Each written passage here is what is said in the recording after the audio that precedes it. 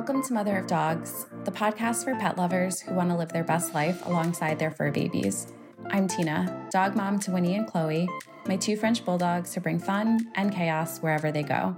If you want to hear stories from modern pet parents about how they navigate life and business with their furry friend, then you're in the right place. Let's get started.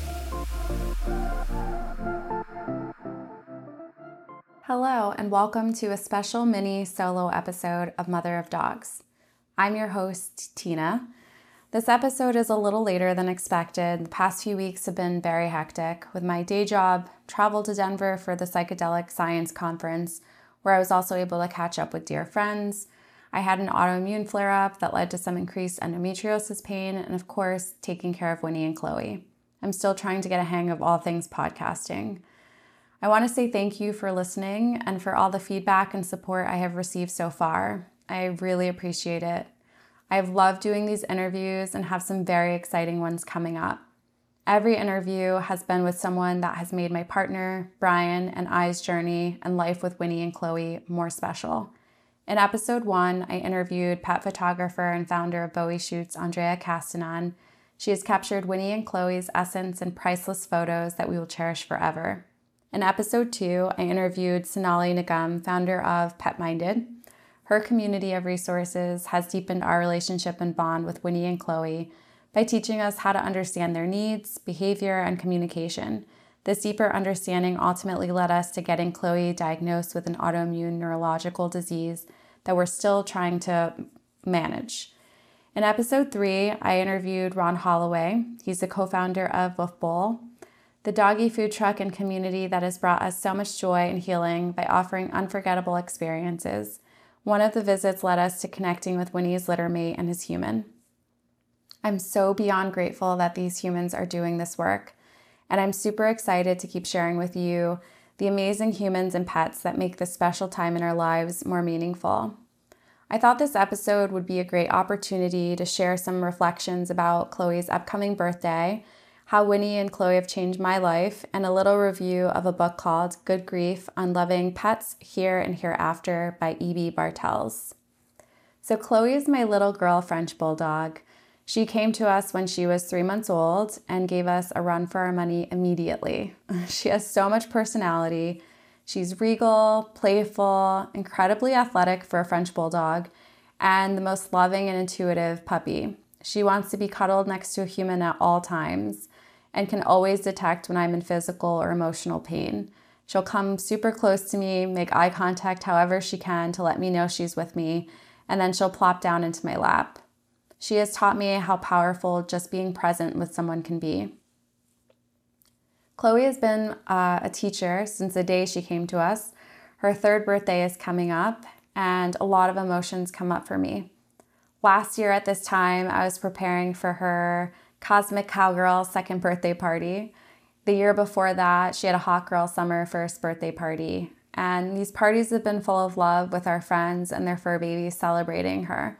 This year is different though. So Chloe can't have the same kind of birthday parties anymore. I spoke briefly about this in episode 2 with Sonali, founder of Pet Minded, that my partner Brian and I started noticing some scooting and rocking very randomly. We weren't sure what it was, but we took her to a vet, which said she looked normal and everything was fine.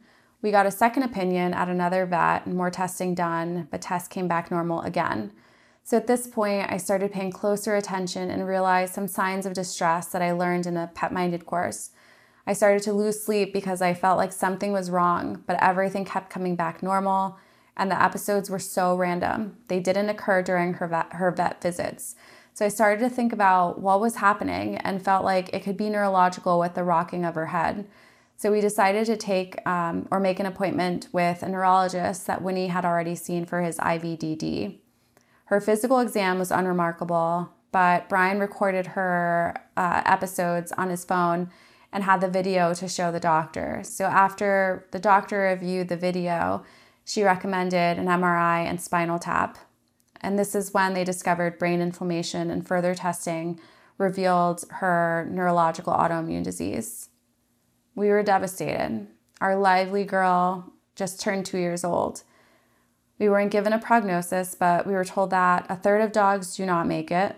A third of dogs will need to be medicated for the rest of their lives, and a third of dogs can go into remission without medication. Obviously, we were hoping for the best, but it was a wait-and-see situation. We needed to see how she responded to the meds. If she responded quickly, then her prognosis was better than not. So those days were really hard. I leaned heavily on my dog community and all of the people who personally know and love Chloe so much. And as soon as I would share the news with someone, they would reassure me that Chloe was a fighter, and if anyone could get through this, it would be her. I'm so beyond grateful for those that held space for us and reminded me how impactful Chloe's spirit has been, not only to us, but to her community. So she's had a hell of a year, and the medications have kept her alive, but they've also brought their own side effects. And no matter how careful you are, zero exposure to dogs besides Winnie, being an immune compromised or suppressed dog is rough, and secondary infections arise. Despite all of the physical challenges Chloe has experienced this year, nothing can break her spirit. She's still the happiest, sweetest, and most loving little girl. She has taught us how to live big, even in the discomfort. We realize how precious each moment with her or any loved one is. Priorities have shifted. And in a way, it has brought us so much clarity and purpose to our lives. I also want to take a moment to recognize the amazing doctors and medical teams at Central Texas Veterinary Specialty and Emergency Hospital. Without them, we would not have had this year with Chloe. Thank you for loving her and supporting our family through this time. So Chloe's still working through some lingering infections, and we're closely working with doctors to figure out the least amount of meds needed to be in remission.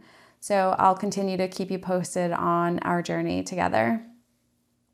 So this year, for Chloe's third birthday, she was able to celebrate a little early with her favorite humans at Central Texas Veterinary Specialty and Emergency Hospital, where they showered her with love. And although we can't have a big party, we will be celebrating big at home with our special girl and Winnie. So I know celebrating a dog's birthday can sound a bit extra, and I'm okay with that. In episode 2, Sonali and I talked a little about relationships with dogs, and I think this is true for any being. There are different layers of depth in relationships, and that holds true for me and with Winnie and Chloe.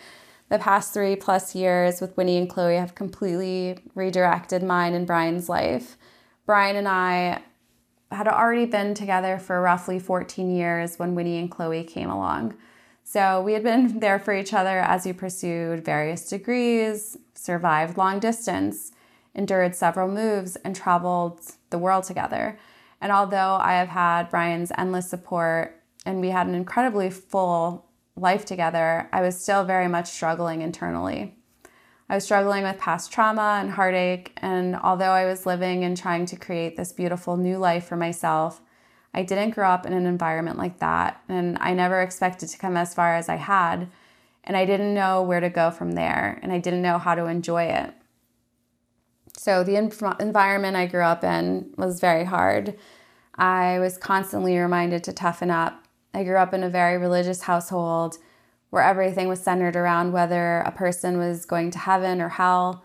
Everything was good or bad. There was no gray. Premarital sex is bad, so everyone got married super young. For example, my mother's first marriage was at 16. No one was really educated. Everyone worked at the same factories, lived in the same neighborhoods, went to the same church, spoke only Spanish. All of the women in my family were teenage moms. I grew up the only girl with older boy cousins already in jail, younger boy cousins, and a brother. My mom was excited to have a girl, but she was told by her mom when I was a baby that she was being too sweet to me and that would make me a weak girl, so she needed to stop. My grandmother had had a hard life and was probably trying to prepare me for what I would need to endure. If I would ever say something made me happy as a kid, my mom would immediately tell me not to say that. Happiness just didn't live in my home. My mom was fearful, depressed, and suicidal my whole life and was trapped in her own trauma. I felt like I was her keeper and responsible for her mental health. Because the community was so tight, you could perceive that as your whole world. There were no different perspectives. When I was sexually assaulted by someone in the community, no one seemed to care or be surprised. My dad, who had once punched a man in the face for looking at my mom, continued his relationship with that other person. There's no problem. There was no safety there. As you can imagine, it was a life full of trauma, and I felt desperate to leave. I got a job as soon as I was at the age I could and held multiple jobs in high school. As soon as I could move out, I did. I went to the airline academy and learned what I needed to do to work for an airline or a travel agency.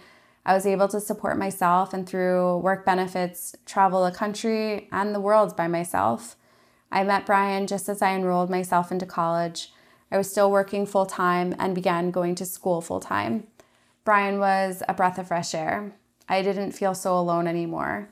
He began traveling with me, encouraged me to pursue anything I wanted, and believed in me and my potential.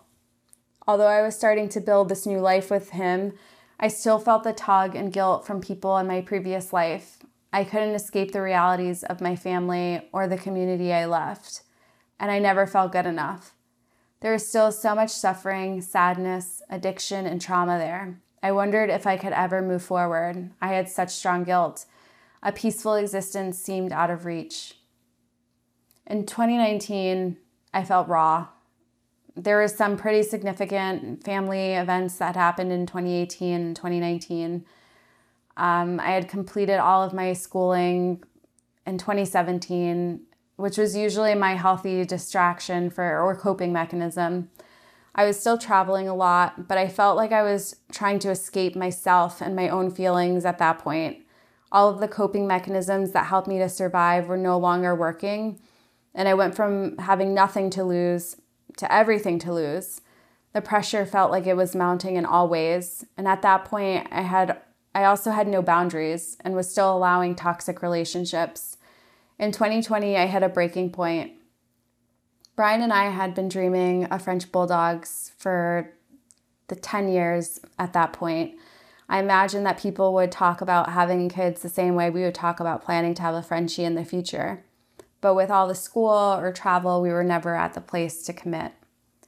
But in February 2020, I had the worst panic attack of my life.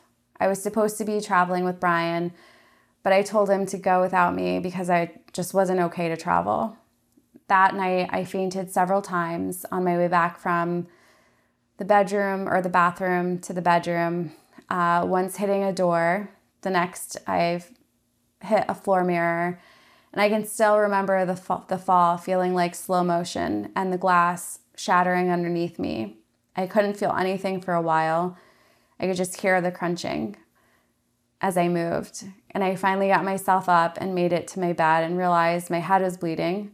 I had a gash in the back of my head, some scratches on my arm, and a very deep gash in the back of my right arm. And I found myself alone at the hospital, mending physically, but emotionally in an even worse place. But I was really grateful that Brian was on the way back and would eventually be with me. A few weeks later, COVID hit, and everyone was going through this collective experience. The shutdown accelerated our life plan. Travel was no longer happening, so getting a dog was finally viable. Winnie is my boy French bulldog that came to me in April 2020. I get goosebumps thinking about the first time I saw his photo. I knew he was my puppy. When I met him for the first time, I felt the happiest I had ever felt. He was perfect. Winnie bridged the gap from the life I left to the one I was building. I felt safe to love him. He made me feel worthy of love. He taught me how to receive love. He made me laugh. He gave me an excuse to play and be silly. He taught me how to love myself. He gave me the strength to put up necessary boundaries. He also helped me to finally fully receive the love that Brian was giving me throughout the years. I didn't trust any human, and although Brian was the closest person to me, I had still never felt like I could fully trust that he wouldn't abandon me or hurt me in some way. I didn't realize how numb and disassociated I had become until I started feeling so deeply again with Winnie. And everything felt brighter with this little angel around. Chloe has been the cherry on top. I know Winnie saved me, and Chloe teaches me how to live each day with spirit and fearlessness. Winnie and Chloe have given me courage and the inspiration to create this podcast. They have given me a voice and presence. I've seen them go through health struggles, and they have laid next to me and been with me through my own heartbreak, surgeries, procedures, and moments of debilitating pain from endometriosis. They've nursed me through it. They have forced me to confront themes and topics I would have avoided. They have made me dive deeper into love, learn to trust, and give myself and others grace. So nowadays, I always celebrate everything big. Winnie and Chloe have given me so much, and I will cherish them every moment. So with that being said, I think this is the perfect segue into my thoughts of the book, Good Grief on Loving Pets Here and Hereafter by E.B. Bartels. I wasn't sure what to expect with the book, especially with the subject matter of pet loss. It is something that I can't think about. It's painful. But E.B. does a great job highlighting how important and influential pets can be for people, the relationships they share, and how to honor them when they're no longer physically with us. As expected, there were times I cried, but there was humor and lightheartedness, and some of the times I did cry were more out of resonance and really feeling the emotional connection she would describe so beautifully. There's a reference to musician Fiona Apple and her canceling her South American tour years ago to be with her dying dog. Fiona wrote a letter to the fans explaining. The letter isn't in the book, but after reading that section, I looked up the letter, and wow, it's really moving. Some fans understood the significance and supported her, while others were dismissive and cruel, in my opinion. But who determines what is worth mourning? And as we begin to follow our hearts or have values that are outside of societal norms or understanding, how do we reconcile that? Do we feel forced to explain and have to deal with searching for validation during our own time of grief, mourning, and reflection? I loved that E.B. shared her own experiences with pets and pet loss throughout her life, all of the lessons she has learned, what they taught her about love and acceptance, friendship, making sense of death, and all of the different roles that pets have played for people throughout history. E.B. presented a holistic and non-judgmental approach to pet loss and grief. She acknowledges that there is no one-size-fits-all to deal with grief, and her book represents a diverse group of stories of how people have found various ways to celebrate the lives of their pets and keep their memories alive. I highly recommend picking up this book and reading this whether you have a pet or not. I feel like I'm a much better person after reading it, and I'm so grateful to E.B. for writing it. Thanks for joining me on today's episode. If you want to continue the conversation, be sure to subscribe to my newsletter. The link is in the show notes. Here's a quick reminder to subscribe to this podcast so you can be the first to know when new episodes drop. All you need to do is open your favorite listening app, search for Mother of Dogs, and hit the little plus sign or follow button in the upper right corner. I'll see you back here every other Sunday for a new episode.